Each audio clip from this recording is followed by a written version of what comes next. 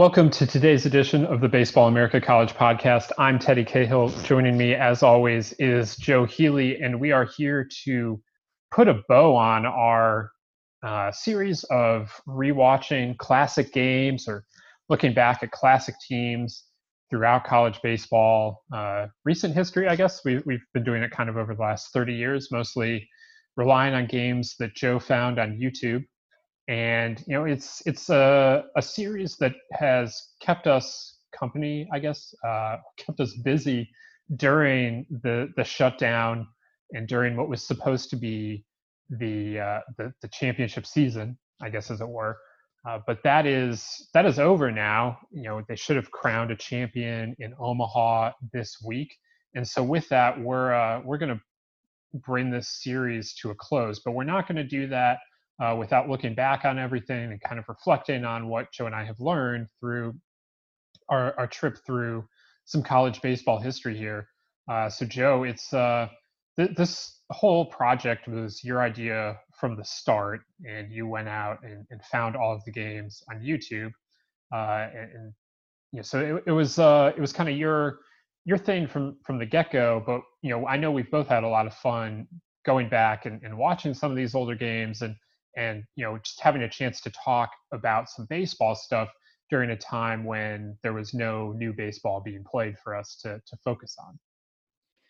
Yeah, you putting that this series kind of kept us company, I think is a really good way to put it, because I can remember with version 1.0 of this list, because we put out two separate lists. The first one, I remember putting it together in the literal aftermath of the season getting canceled, and it really was kind of I don't know, coping mechanism is probably too strong a way to put it, but I think there was something to that where it was kind of like what I thought my spring was going to look like had just completely changed overnight. And it was a kind of way to say, okay, there's some stuff out there that, a lot of these YouTube games were games that I had stumbled across before and just really hadn't had the time to go back and watch, or maybe it was more just that once the season's over, you're kind of ready to move on and then you want to take a little break from it before you know it, you're back at it. So just for one reason or another, it was a lot of games that I had earmarked that I hadn't gotten around to. And so this was kind of a way to say, okay, you know what, like this sucks. The season is canceled. There's just no way around that. But here's, some games that I've wanted to watch that I'm interested in. There's still some interesting stuff to watch and talk about here. So it really did keep us company. I think that's a really good way to put it. It's also just one of those deals where this was a skill I did not know would necessarily transfer. You never know what skills are going to transfer. I don't even know if I'd call it a skill, but something that I just had not assumed would turn into reasonably good content for the site and for the podcast. Because like I said, these were a lot of games that I had already come across. And I mean, I've spent hours of my life just kind of going through YouTube looking for old games, old highlight packages, things like that, just of old college baseball games. And so I kind of had this little mental library of what was already out there, but this kind of spurred me to look even deeper and try even harder. And as often as I found something interesting on page 1 or 2 of a specific search result on YouTube, I just as often was on page like 8 and found something interesting. And it just goes to show that, you do some digging, there's some cool stuff out there from a college baseball perspective, even if there's not as much out there as there is with college football or college basketball. I mean, my goodness, I presume, given how those sports are televised, you could find just about any college football or basketball game you want on YouTube. Baseball is a little bit harder, so that's, I guess, part of what made this fun in some way. The other thing that was kind of interesting about this list is how often I heard, like, criticism is not necessarily the right way to put it, but I would put this list out and people would comment on it. Well, what about this game? Or what about that game? And I had to be like, well, that wasn't on YouTube. This is not a list of like the greatest games of all time. This is, I mean, if you can produce this game on YouTube, I will happily put it on the list. But I can't just magically make these games appear. I don't have this. Or if you could just like Dropbox it to us. Yeah, exactly. Yeah. And I think I actually gave that advice to several people that commented along that. And a lot of them were well-meaning comments. I don't think anybody was really like outraged by it, but there were always like these suggestions. What about this game? Well, hey man, if you can find it, please send it to me and we will put it on our next list. We will happily do so. And so that was kind of funny. Is I just think there was, I don't know if it was misunderstanding over what we were doing, or maybe that was just a way of making conversation about the list, was to throw suggestions out there. I don't know, but that was something I had not anticipated. So I'm happy to kind of be wrapping it up this way, because I think there's a lot of, as much as anything else, I think there's a little bit of some loose ends that I've been thinking about since we've been doing this series that we can get into today, but also just to kind of reflect on what this series was, kind of the larger lessons we learned, what ties these games together. I'm sure you and I could go on for hours about that kind of stuff, and we won't, but it'll be nice to be able to give it a send-off, if you will. Yeah, so let's just kind of review which games that we hit on here, so that everyone knows which ones they have to go back and listen to or watch, so that you can get the whole series in. But just as a reminder, we started with the 95 national championship game. That was Fullerton and USC, and we talked about that with then Fullerton ace, now USC pitching coach, Ted Silva. We had the 2018 Oxford Regional Final. That was Tennessee Tech and Ole Miss, and we talked about that with Matt Braga, then Tennessee Tech coach, now Rice coach. The 94 national championship game, that was Oklahoma against Georgia Tech, and we talked about that with then Oklahoma player Eric Thomas, Oklahoma outfielder Eric Thomas, now Florida softball assistant coach Eric Thomas. The 2006 Lincoln Regional opener between Manhattan and Nebraska, and we talked about that with then Manhattan ace, now Manhattan pitching coach Chris Cody, who outdueled Jabba Chamberlain that day, spoiler alert. The 92 national championship game, that was Pepperdine, and we talked about that with then Pepperdine All-American Steve Rodriguez, and now the Baylor coach.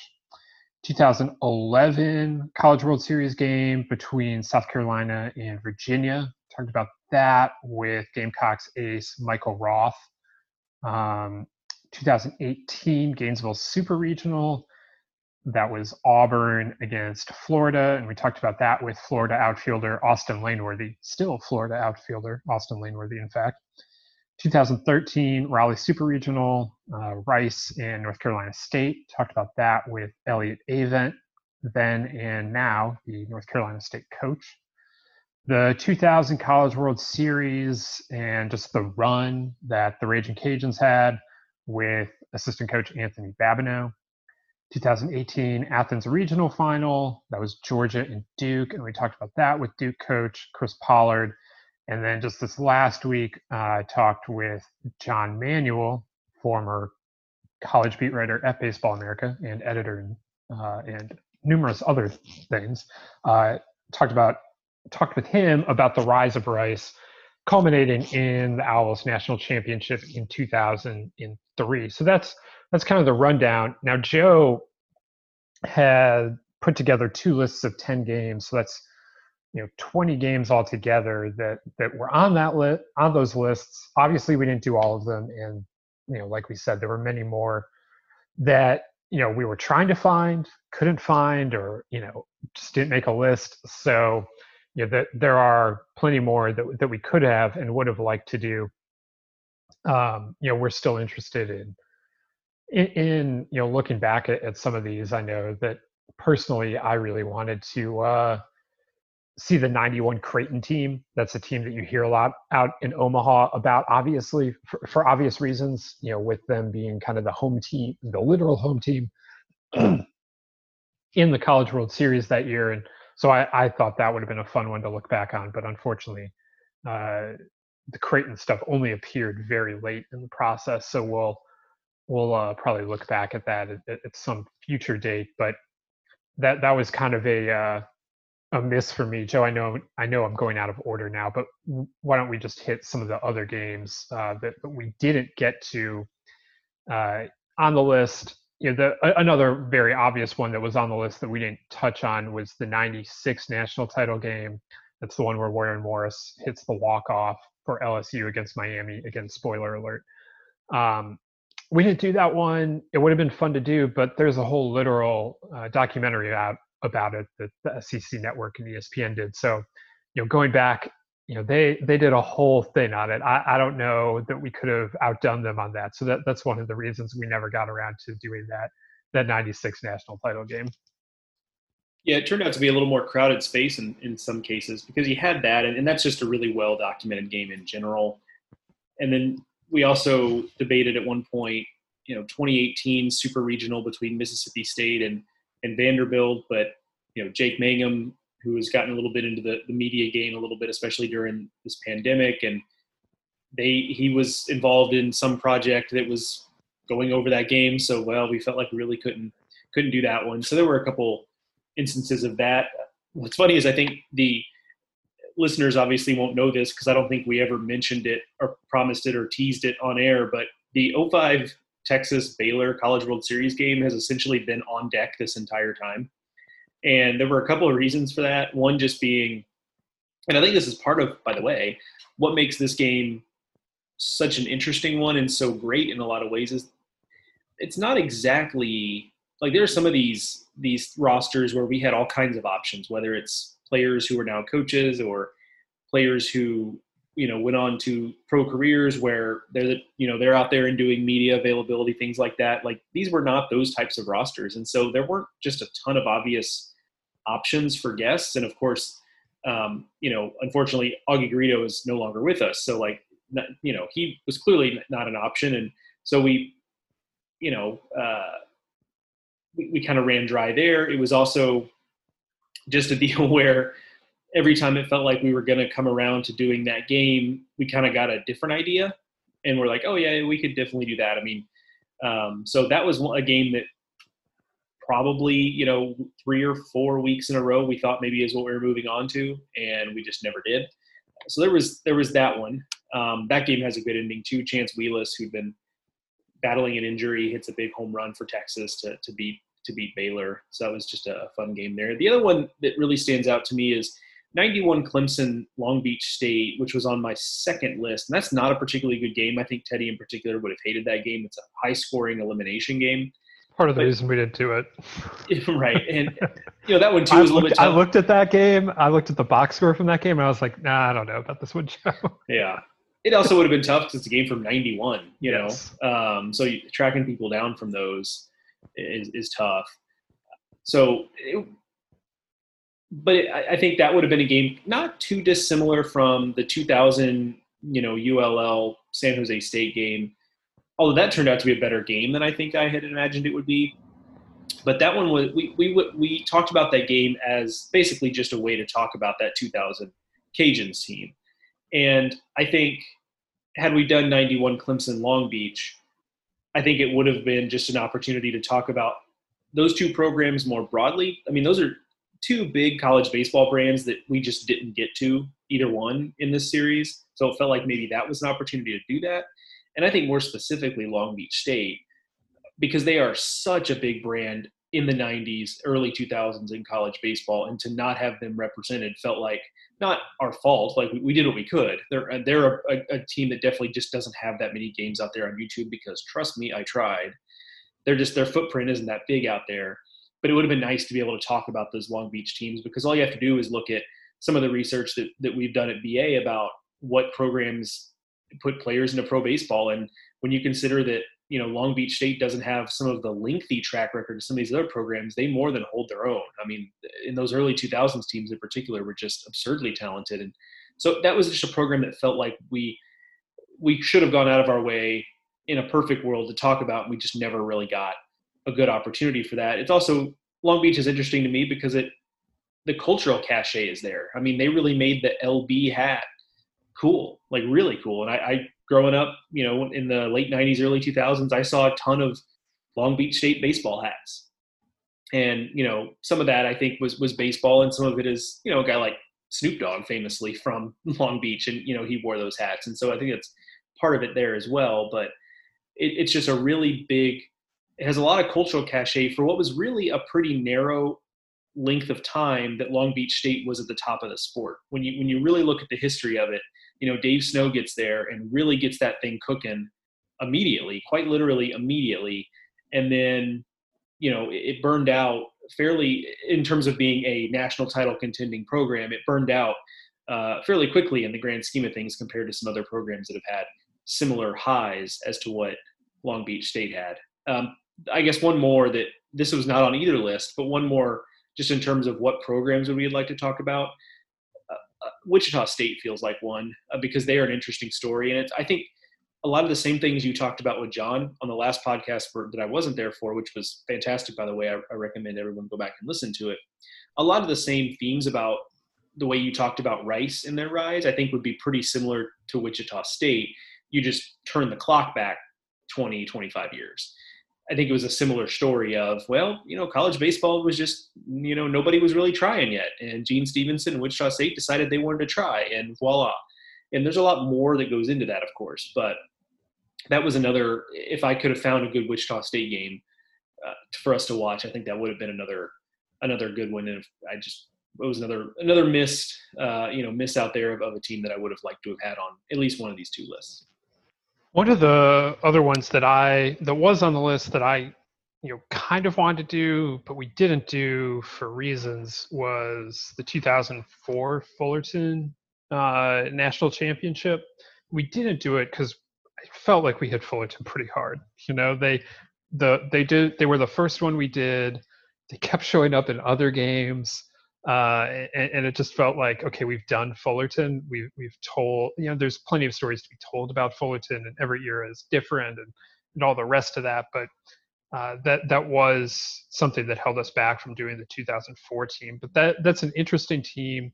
Obviously, what Jason Windsor did on the mound is very interesting. And just, them winning with George Horton at the helm, not Augie, is interesting as well. So there's a lot there that we could have covered, but we didn't do it because I felt a little Fullertoned out at times during this. They show up in the 92 one in addition to winning in 95. We did both of those. So that was one for me. And then we also did consider going back to the 2018 Oregon State Game 2. You might remember that as the drop pop-up. That would have been an interesting one if we delved into it, because there was a lot going on in that game, of course. It is one of the fresher ones and probably one of the more remembered games of recent college baseball history. So, I don't feel bad about doing some of the other that we did in that 2018 tournament and not getting to that one, just because I feel like, like we talked about while we were doing it, I'd never watched Tennessee Tech against Ole Miss. I was doing other things while that game was on. I was at another game, and so I'd never gone back and watched that. We all lived the Oregon State over Arkansas, drop pop up. So it just was a little less interesting to me than some of the other ones that we did from that specific tournament. And then we kind of went through, like Joe and I would talk about this, but if you look at it from like the 2000s were kind of a lost decade for us. Joe just couldn't find that many games at that time that were on. Of course, ESPN has continually been showing Oregon State over UNC in the College World Series, but there just weren't a whole lot of games in that decade, especially in the second, after about 2004. From 2005 on, there weren't a whole lot of games on Joe's list, and I don't think that was an accident. It's just kind of a missing time in terms of the YouTube, that we could find. I guess ESPN's also showing the 2008 one with Fresno State a lot, but outside of those. It's not that there aren't storylines. It's more just that we didn't see much of an opportunity to get into that window of college baseball history. Yeah, and you're right. I looked hard because it's that. For me especially, if anything, if all things were equal, and just about any game I could have ever wanted was out there on YouTube to put on this list, I think in a perfect world, I would have probably over-indexed us on games from that period of time, because I just thought of this, but something from that time that I really wish we could have had is a Strasburg start. Yep, no doubt about that. Yeah, that's complicated too, just because it's San Diego Yeah, I State. mean, It's good not luck. like I get San it. Diego State, and he had some regional games, but those are back in the days when regionals weren't guaranteed to be on TV. And there was that one year, his junior year, when they were in a loaded regional. I'm trying to remember who else was involved I there, but believe Virginia, and I believe Virginia is. I think they hosted. I should pull this up, but I believe they hosted, and Virginia won that regional. yeah, it was. Yeah, I mean that's kind of my definitive Strasburg. So yeah, games from that regional, I think, um, would They have did would have not been host. They were in Oxford, but yes, Virginia won. I was correct. yeah Or not in Oxford. They were in Irvine. Irvine, Fresno, San Diego State, Virginia. yeah, and that was '09, right? Yeah. Yeah, and so part of that was like defending national champion Fresno State. So some of it was kind of probably more about the headline names versus like the actual. I mean, that's a tough regional. Don't get me wrong, but yeah, some of it was maybe a little more just about the headline names versus the reality of it being particularly difficult. But yeah, I mean, that would have been probably the ones to have. But like I was saying, I think in a perfect world, we probably would have been over indexed on these games because that was the period of time when I was really into college baseball. I mean, clearly I am now too, but that was when I was first having my awakening as a college baseball fan, was the early to mid 2000s. And I would have loved to have had, some games from those years. And I looked for certain teams. You know, I looked for 2005 Tulane was a team I definitely looked for. Team was number one basically all the way through the year. And got to Omaha. I looked for that. I looked for the 06 08 Rice teams a little bit just because I was familiar with those. And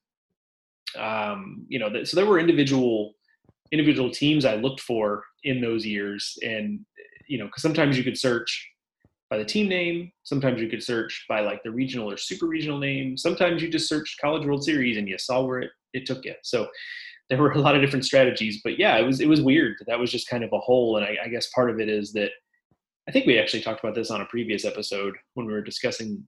It was probably right after the second list got released, but I think there was I think there's a period of time where things had kind of, in the mid 2000s, things had mostly stopped being taped on VHS, but things weren't yet being DVR'd in mass like they are now. And so I think there was that little gap where, a lot of the classic games we're looking at were probably copied over from VHS recordings when people were kind of habitually VHS recording things. But it wasn't yet at a point where DVRing, like I know some people who just DVR basically anything they'd ever maybe want to watch and use that as their guide a little bit. I mean, people weren't doing that yet. And so I don't know, that's just like that's not a question really for me to tackle, but that's my working theory on part of why that is. But for whatever reason, it was disappointing to not get that a little more well represented. And it's part of the reason I think we kept circling 05 Baylor, Texas a little bit. Is like it just kind of felt like a hole in terms of time period that we weren't quite able to get filled. All right, so we talked about the games that we didn't get to. Now let's look at some of the stuff that we were able to glean from this exercise. Anytime we step back into history, like we spent a lot of time, anytime we were into the 90s, talking about just how much the game had changed, how differently coaches were managing in the World Series environment. We talked about how, especially in that 95 game, the starters were just given so much more rope than they would be today, that they were, the hooks now come a lot quicker than they were coming back then. And, we didn't watch any true Gorilla Ball games, but we were starting to get into some of that with some of those games. And, it's obviously a much different version of baseball. And we did see some of the absolute dead ball games, and that's a much different version of the baseball that we see. And so I just found it interesting to, just in the last 30 years, just how much the game, has flowed through these different eras. And a lot of it's been equipment driven or ballpark driven, but it's still it just very much shapes the game, and each game that you drop in on is kind of just like a perfect little time capsule in a lot of respects of what's going on in college baseball at the time. Is it offensive driven? Is it pitching driven? Have they managed to find an equilibrium? And it was interesting to watch games over a relatively short time span, but to see how many iterations college baseball has gone through. I totally agree. I think that was maybe my favorite big picture thing, was just being able to flip on one of these games and be teleported to a specific time and place in college baseball's history. I think that quite honestly was my favorite part of all of it. And I think it also it reminded me that we should be thankful that we have college baseball the way we have it now. Everyone's got different tastes. I get that. So some of it's just an aesthetic preference, but I think we're pretty fortunate with the way college baseball works now, in that we've got good balance. The good pitchers pitch well and put up the numbers. The good hitters hit well and put up the numbers. And in previous iterations of college baseball, whether that was 90s, early 2000s, where anybody could hit the ball out at any time and pitching was extraordinarily difficult, to the opposite we had in the early 2010s, where you played your outfielders at half depth and dared anybody to burn you. Like, that was pretty awful. So we've really hit a pretty good balance in college baseball right now, and I don't really hear anybody complaining necessarily about the way the game is played these days, at least in terms of that type of stuff. And I think we're pretty fortunate that we have the sport as the way we have it now. And sure, there was some pain along the way, and I say pain just in terms of, I think we all realized very quickly in 2011 that, whoops, the game has tilted in the wrong direction. And we gave it some time to try to see if maybe over time it would normalize, and in some ways it did, but not to the extent that I think everyone was hoping it would. So we made adjustments to the ball, and voila, we are where we are now. And I think that's a really good place for college baseball. And maybe that's a little bit of prisoner of the moment. And that's the college baseball I see now right in front of me, and that looks pretty good to me. But I'm pretty confident in saying that we're fortunate to have the balance we have now in the sport, where it feels like we're getting fair outcomes and fair results, and each aspect of the game is able to flourish in a way that is commensurate with the talent that we see on the field. Yeah, I would definitely agree with that. That if you're just looking at it from the perspective of today's game, that what we have is a good product that we're able to watch. That it's not pitching heavy, it's not hitting heavy. I mean, maybe there are going to be people that dispute that, but that is one of the remarkable things as we watch the big league games struggle with its baseball, and accusations about juiced baseballs, suddenly unjuiced baseballs, and all the rest that you've seen happen in the big leagues over the last 2 years. Very much looking forward to those conversations again in a month. The college fixed its ball once, and that was it. That they made the change, and it's been pretty smooth sailing the last few years in regards to that. So it that should be taken for granted. And I don't know how long this equilibrium is going to last for, but it is a definite positive aspect of college baseball. In the last 5-6 years, I would say that they've been able to they made a correction. They saw that it was an overcorrection, or that there were unintended consequences from the change, and then they found a relatively minor tweak to make, and that ushered in a new era that everyone seems to be pretty comfortable with the balance between hitting and pitching. Joe, I know you also, you're a person that's pretty into the underdog story, and so we had several underdogs, that we watched during this series. Of course, one of your favorite games, the Manhattan game. But also just a program like Pepperdine or Rice winning a national title, and then there's this like weird space that Fullerton inhabits, in which they are thought of as this college baseball power, but also this college baseball underdog, but the teams that we saw really just when Fullerton is good, they're elite. There's not a whole lot of underdogness about them, except that because it says Fullerton across their chest, they play a certain way, and they're they're a certain kind of player, and that kind of leads to these underdog stories.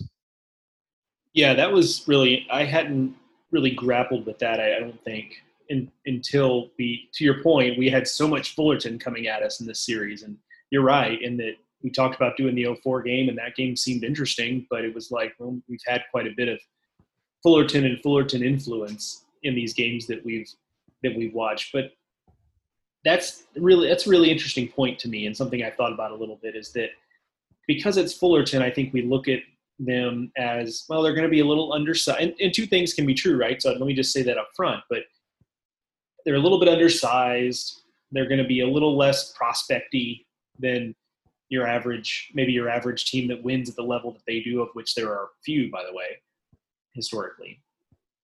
They're going to run every ball out. They're going to dive. They're just going to do every little thing they can to try to eke out wins. And that's just very much an attitude that program has. And I think it can be easy to look at them as like kind of plucky underdogs, if you will.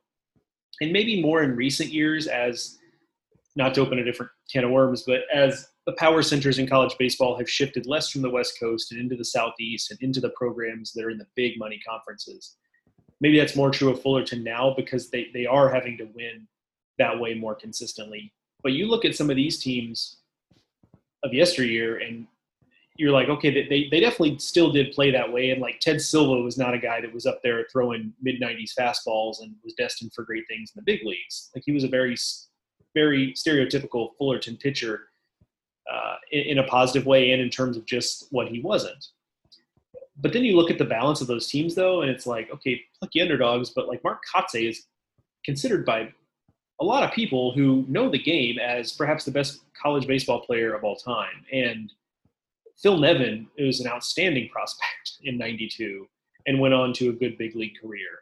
And there are countless other examples if you go up and down Fullerton's history. So on the one hand, yes, they do kind of embody this underdog mentality, but on the other hand, like they've had plenty of players, and because they kept popping up in our list as games we either watched or potential games to watch, it really hammered home that like, no, this program was really cooking in the 80s and 90s, early 2000s in particular. I mean, was really, really cooking.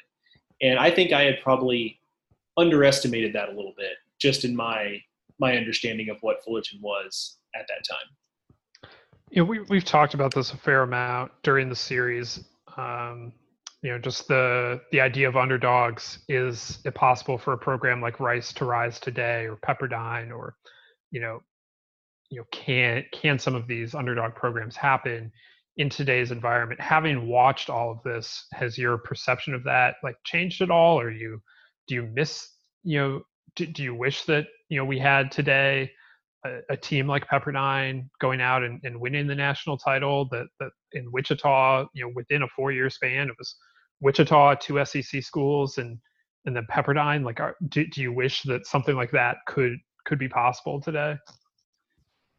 Sure, but I think there's a couple of things there. I mean, one is that, we just had Coastal Carolina win a national title 4 years ago now, and they're kind of interesting because they were really good for a while. They had a fairly long on-ramp just to get to Omaha, and then they got to Omaha and won a national title just like that. So they're kind of in a unique space, but I think it's a similar, I think they kind of fit into those categories, because we talked about Pepperdine's past, and Pepperdine maybe followed a similar trajectory to what Coastal had done, like in the postseason a lot, and had some players, and was a well-respected program, and they just kind of happened to get there and put it all together one particular year. So I do think that type of thing.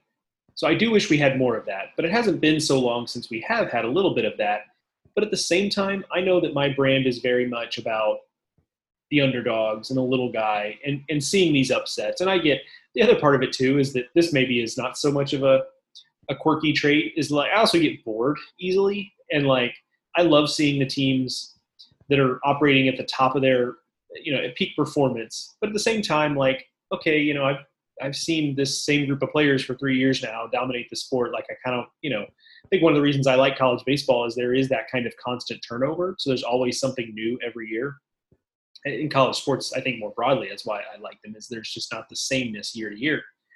So that is going on as well for this. But at the same time, though, I do like that our sport is in a place where everyone is trying and everyone is putting the effort forward. And very rarely do you have these, there used to be, and there still is to some degree, but it felt like there were all these sleeping giants in college baseball.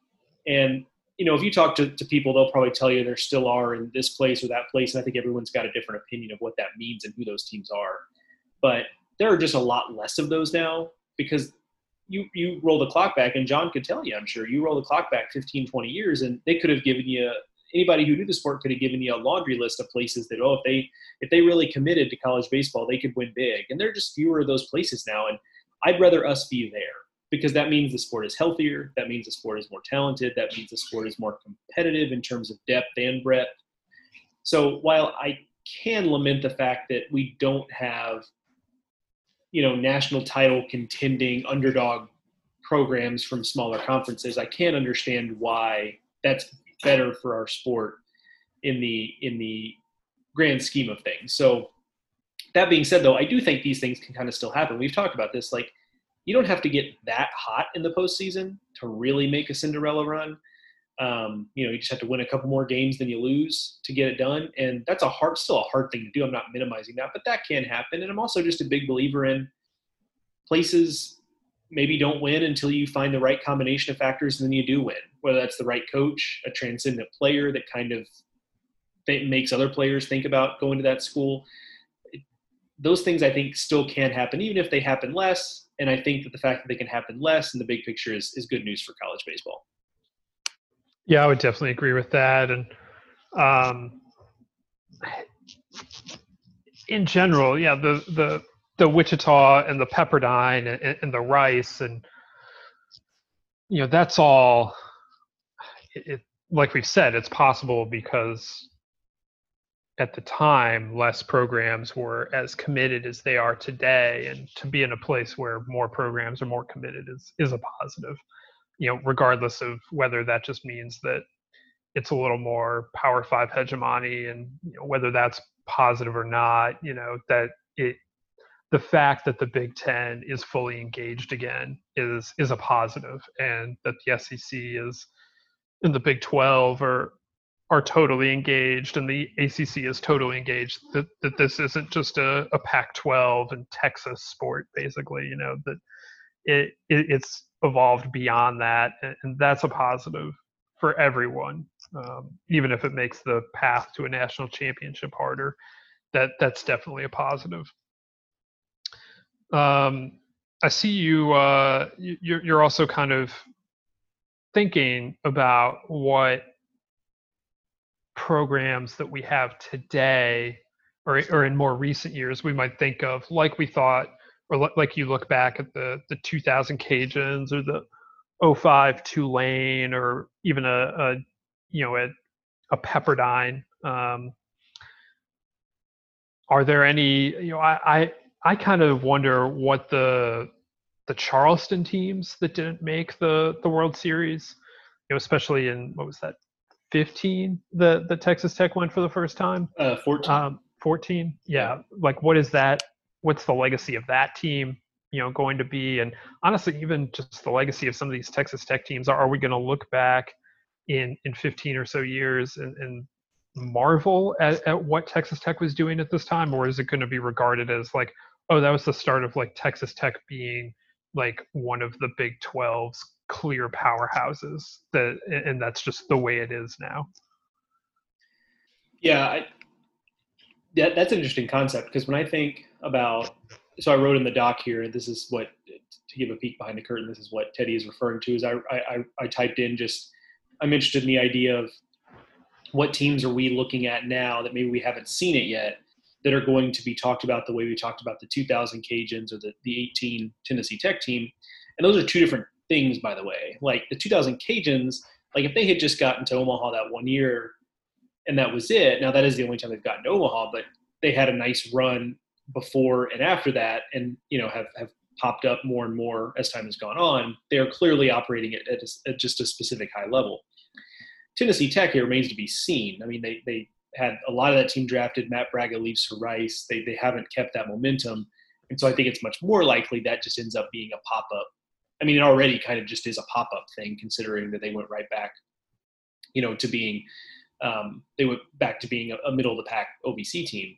So that is clearly more of a pop-up thing. So those are two different definitions, but I am curious to see what teams we have that get talked about in those same ways. And I hadn't thought about a team like Texas Tech, but you're right, is that, we could be looking 10, 12 years from now as that 14 team being the start of Texas Tech being, one of just you could already make the argument that they're on, I don't know how short we want to make the list, but however short you make the list, Texas Tech is probably in the conversation among the best teams, best programs going right now. And they're still waiting on that first national title, but you just kind of wonder if once they get one, if that's all it's really going to take for that thing to really, it's already caught fire, but I don't know for it to become an inferno, basically, for them to win that first and there's a couple programs like that, by the way. Louisville is another one that's still waiting on a first national title, and it feels like they could go on a run once they get the one. So I hadn't really thought about it from the big program standpoint, but that's interesting as well. I think about I don't know who that is now. Like, we didn't watch and we didn't even talk about this, but I don't know why you couldn't have given us a Nebraska in Omaha game, Joe. Like, where was the DVH era in Nebraska? Because that kind of is potentially what Louisville's past that, and Tech's probably past that now. But that's an example of a power conference program that had this amazing peak, but it's also become very clear over the last 2 decades since Van Horn left for Arkansas that while Nebraska is capable of returning to that also can't be or shouldn't be the standard that they're just being measured off of. That was a specific moment, and it was an incredible moment, but it's not easily repeatable. Right. No, I think that's exactly right. I failed us by not getting one of those Nebraska games on the Hey, you just said Nebraska losing. Why do you hate Nebraska, Joe? That's right. Yeah, let the record show. I clearly hate Nebraska. But yeah, there's some of the teams that we talked about them a little bit, I think, last couple episodes ago, or maybe it was an offline. I don't know. I can't keep up, but I think about a team like Dallas Baptist that fits into so clearly could have fit into the ULL mold if, when they got to a super regional against Cal, if they had gone instead of Cal, because they would have had a similar ramp to ULL, where ULL wasn't wasn't what they were leading up to that 2000 College World Series for 10 or 12 years. It was really a 3, 4, 5, 6 year window at most, whereas Dallas Baptist, got to a regional as an independent in 2008. And that was their first go round in Division I. And so if they had gotten to Omaha then, they would have almost completely followed that ULL path. And now, don't get me wrong, they're still operating at an extremely high level, but, and they hosted in 15, so it felt like, okay, still building. And this is not an attempt to denigrate that program in any way. They're a model of consistency, and I wrote about that in my feature on the Missouri Valley Conference last week, but they're kind of a program I'm itching to see get to Omaha, because my mind is trying to fit them into this box, whether are they coastal, but if they're coastal, they have to have success in Omaha. Do we count them as kind of in the ULL mix because they just fell like a little bit short of Omaha? Will it just be a one-off? Is it like a Kent State situation where Kent State was very, very good, got to Omaha one year, and then, but I don't know. So they're just that's kind of the conversations and the thoughts I'm having about this.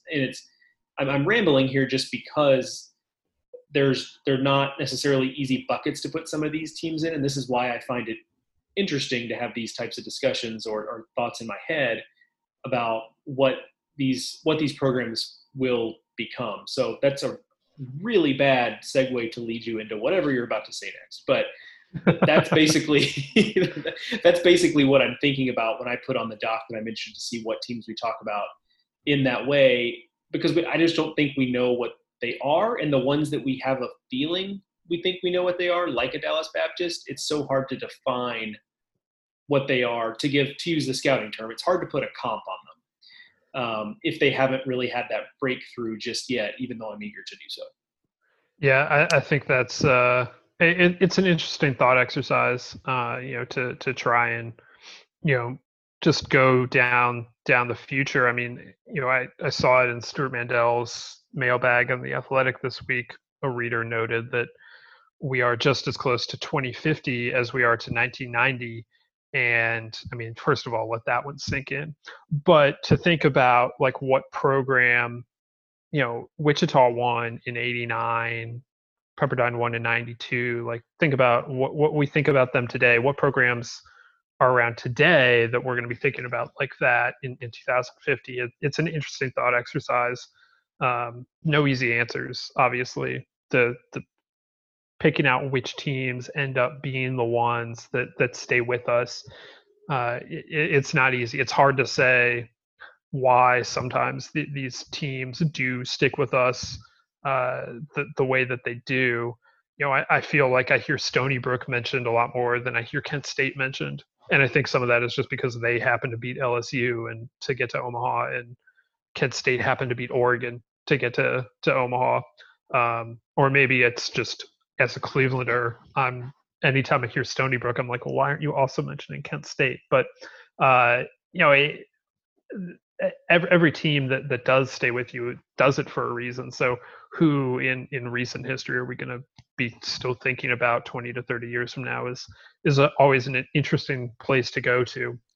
I mean, you're also right that the near misses, just quickly here, the near misses are interesting because, and they, in order to be classified as a near miss, you have to be confident also that like, well, that window has closed. Like, so like Dallas Baptist not getting to Omaha, I don't classify this way because they still in any given year could get to Omaha, right? Like that's a plausible thing. But the College of Charleston one, like that window closed. Now they're playing well under Chad Holbrook, and with his pedigree, that seems plausible. They could do that again, but they have to prove it to us. So I think of some other teams like this, like you mentioned one with, I guess maybe I wouldn't classify this as window being closed necessarily, but San Diego State with Strasburg, they had Strasburg, they had some good teams, didn't really have that breakthrough moment even to a super regional. And I think the other one that hits close to home there is San Diego, where you had Chris Bryant, and then several years before that, they hosted a regional. They had like a 3 or 4 year run where they were really the hot mid-major team in college baseball. And you look at some of the assistants they've had there, and you can see a lot of the reason why these guys, Rich Hill has an eye for bringing in assistant coaches, and had a lot of guys who have gone on to be successful in some other places, Eric Valenzuela and Jay Johnson, guys like that. And so you can see where that success came from. But there really was a moment in time where USD was the hottest mid-major thing going, and they just never put it together in the postseason and got it done. And they had an all-time player in Chris Bryant, and couldn't parlay that into postseason success. And now it really does feel like that window closed without them really striking when the iron was hot there. So I think when you brought up the Charleston example, I think that does kind of show that sometimes those near misses are just as interesting as the ones that we look back on in the way that we look back on, 2000 ULL and all the others. All right. So we also wanted to briefly touch on just some of the great things about college, like some of the things that we saw in this broadcast that are just no longer a part of the culture or the college baseball culture. We've talked about some of these as they came up, but there used to be like a post office window in Rosenblatt so that you could get the postmark be the College World Series be Rosenblatt.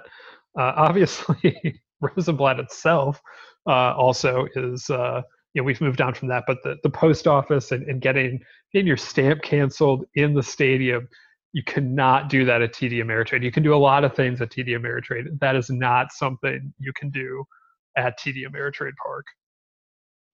Yeah, here in 2020, we're closer to the Postal Service closing down than we are to having a post office anywhere in a novelty location like the College World Series. Yeah, definitely one that out when they I guess was that the 95 game. It was like the first game, wasn't it? The 95 game where they had I that. feel like it wasn't the first one. I think that was 94. Okay. Yeah. So yeah, it was right in that time period. But yeah, I remember I looked up and was like, what? When they were doing that kind of remote piece with the sideline reporter there. That was that one made me laugh. A couple of others were, I think it was also in that 94 game, one of the Oklahoma hitters, and I don't remember who it was specifically, but one of the Oklahoma hitters wore his baseball cap under his helmet, which I think is it's definitely something I remember in Little League where I never did it because it just didn't feel comfortable to me.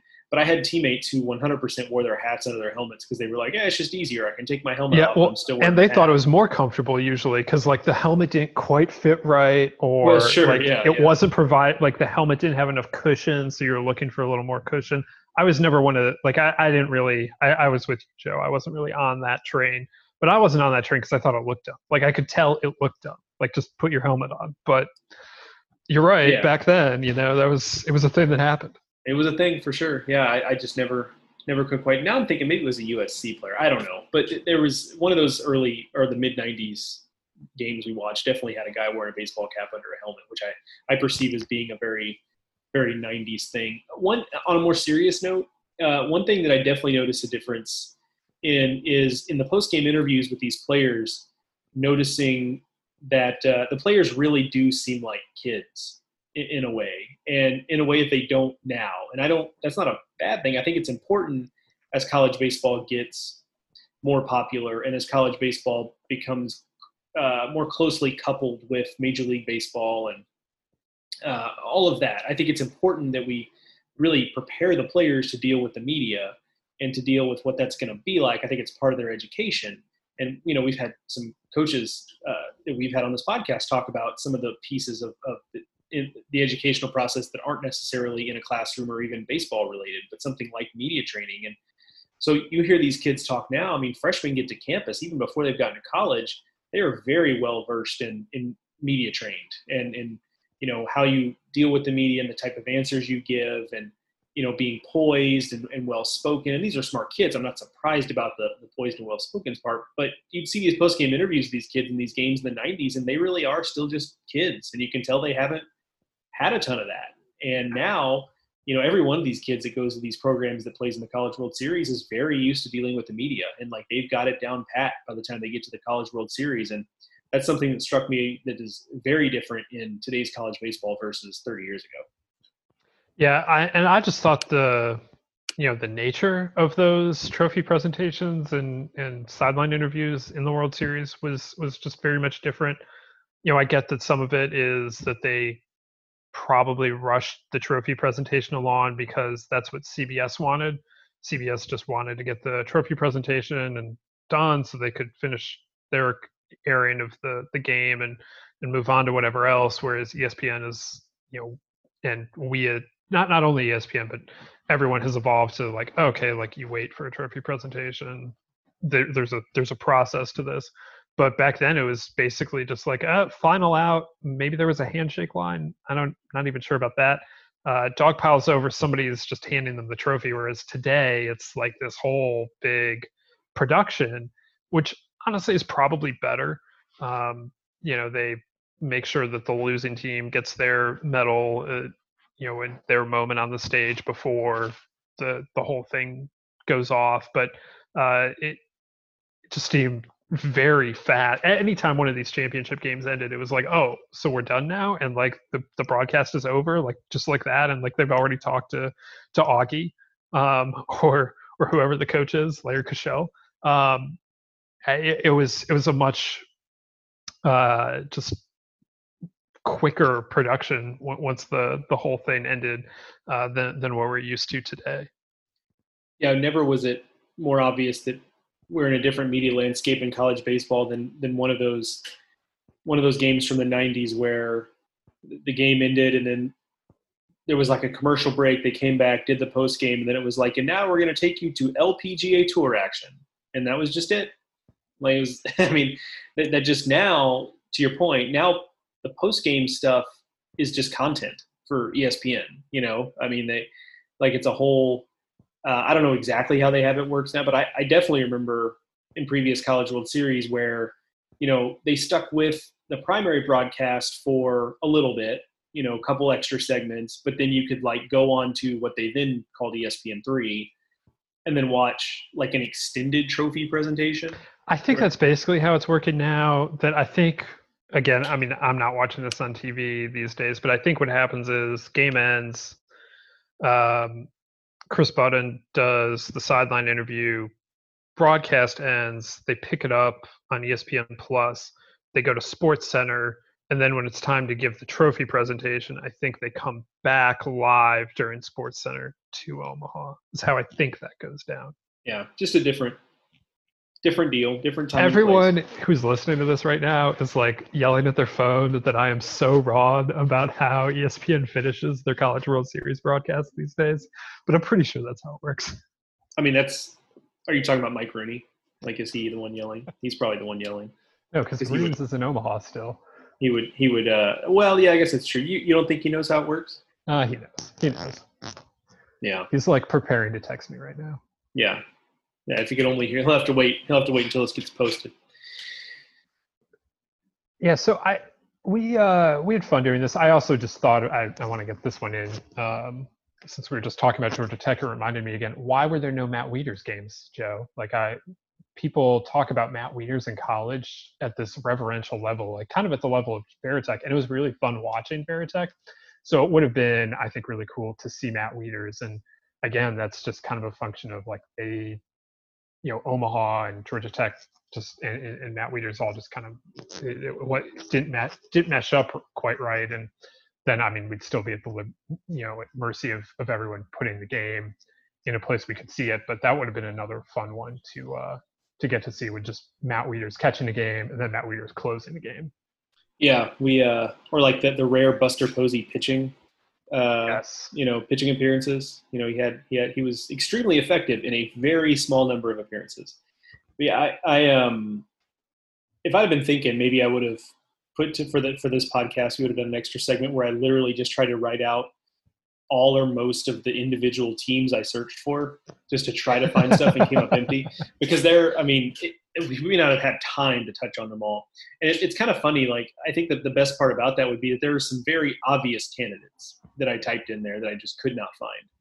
And then there are also some where you've been why on earth were you looking for this, for this particular team? It just doesn't, but my interests are wide and varied. And typically for the really great teams, I was just searching for anything. But there were some examples of a specific team I searched for where I was looking for one specific thing. I actually did search for, and by the way, I think I saw on Twitter that this game has actually been posted as a thing that the Pac-12 network is doing for free. I don't think you have to be a subscriber. I think they were just putting it out there. But I searched for 2016 Utah because it would have been cool to see, that is such a weird blip in history, Utah winning the 2016 Pac-12 title and finishing under 500 overall, or maybe just over 500. I think they finished 26 and 29 or 29 and 26, one of the two. And that's such a weird moment in time. And I remember that series, they played Washington for the Pac-12 title, and seeing that clinching game, I think would have been interesting. So I did search for, that's an example of one where I was looking for something. I did not want just a random March game for the 2016 Utah team. So there were sometimes I was looking for something very specific, somewhere I was looking for just really anything I could get. But it would have been, maybe I'll try to find a way and go back and look at my entire YouTube history from this, because I think out of the roughly 300 Division I teams we have in there, I'm fairly confident I typed specific teams, at least 120 specific teams into the search bar at some point. Yeah, that would be entertaining. Absolutely. So yeah, we had fun doing this. Hopefully you guys had fun listening. If you have more ideas for games that we can rewatch, again, we're ending the series here, but I'm not ruling out the idea that we might roll this back out for a month in the fall or sometime next year. Who knows? But we're gonna call it quits here. But that doesn't mean Joe is done compiling classic games. He can stock his his DVR YouTube queue with for the future. So if you have any of those, we're interested in seeing them, and with the link. We're not, again, it's one thing to say like I want to watch a Steven Strasburg start. It's another thing to be able to do it. So we're always on the lookout for things like that if you guys have them. We're probably going to continue podcasting twice a week. We're not quite sure right now what that all is going to look like for the rest of the summer. We will definitely be back here next week on Tuesday with another of our newsy editions of the Baseball America College Podcast. We'll see if we can keep this rhythm of twice a week going. I actually was, when I was scrolling through the YouTube or the iTunes history of the podcast, so I could make sure we got all of I had the full list of the podcasts we did during this series. I came across the one that Joe and I did the day after they canceled the College World Series, and I was curious, so I listened to a lot of it.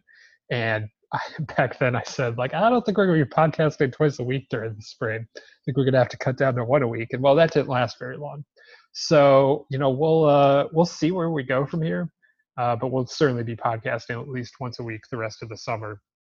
And I don't want to rule out the idea that we continue it twice a week. But again, our classic series, you can find the archives on your favorite podcasting app, be that iTunes, Stitcher, Spotify, wherever you're listening to podcasts. You can find the Baseball America podcast. And while you're there, please subscribe, please rate, please review. Doing any of those things really helps us and helps the podcast and helps it to grow and find new listeners as well. So we really appreciate you guys taking the time to do that. You can follow us on Twitter. I'm at Ted Cahill. Joe is at Joe Healy BA. And you can check out all of our work at baseballamerica.com. There's plenty there to get you through this extended off season. Joe, before I sign us off, do you have any parting words for the people upon the conclusion of this series? Public service announcement. Those lists are limited to games that I could find on YouTube. It's a very important one. I cannot make games appear out of thin air, no matter how hard I have tried. And believe me, I have tried. And also thank you for listening and reading. And if you have any like old VCR tapes sitting in your office from like 1996, the College World Series, or 2004, you feel like throwing them up on YouTube, like we're here for that. Look, I mean, here's the other thing too. Like I will not divulge what games they are, but I have come across in various ways. You can put a YouTube video up and make it secret, private. And I've got a couple of those, and I'm not going to put them on a list because that would betray the trust of the people who set them as private links. And also, there's a reason they set them as private links, and they don't want them to get taken down. And it's really just for their own personal use or for a small group of people, what have you. So, look, if you're just feeling giving and you've got some of these games out there and you have private links out there, feel free to send them our way. We would certainly, they'd be nice source material for us, and talk about them on the show or what have you if they come up. But I promise your trust will not be betrayed with the links getting sent out. But I do have some of those out there, and if you have those out there, then you know where to find us. Well, there you guys have it. And remember, Joe is at Twitter at Joe Healy BA. So we'll see you guys next week here on the Baseball America College Podcast. I want to thank you all for listening. I want to thank all of the coaches, former players, everyone that joined us as guests throughout the spring. We had fun taking these trips down memory lane, and hopefully all of you did as well. So thank you guys again. For Joe Healy, I'm Teddy Cahill. We'll see you next week on the Baseball America College Podcast.